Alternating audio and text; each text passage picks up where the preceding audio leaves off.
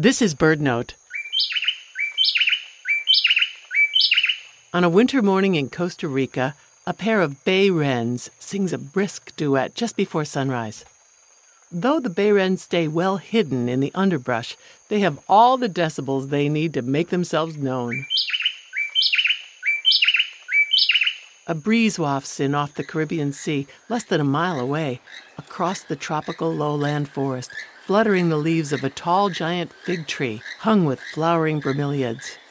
Perched in the upper canopy, a small group of keel-billed toucans calls out. Their comically large bills are painted in lime green, turquoise, orange, and magenta.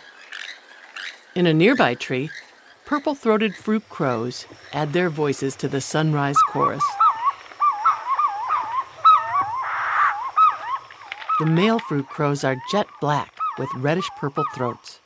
Alongside the fruit crows, a huge oriole-like bird pivots upside down and belts out an electrifying series of notes.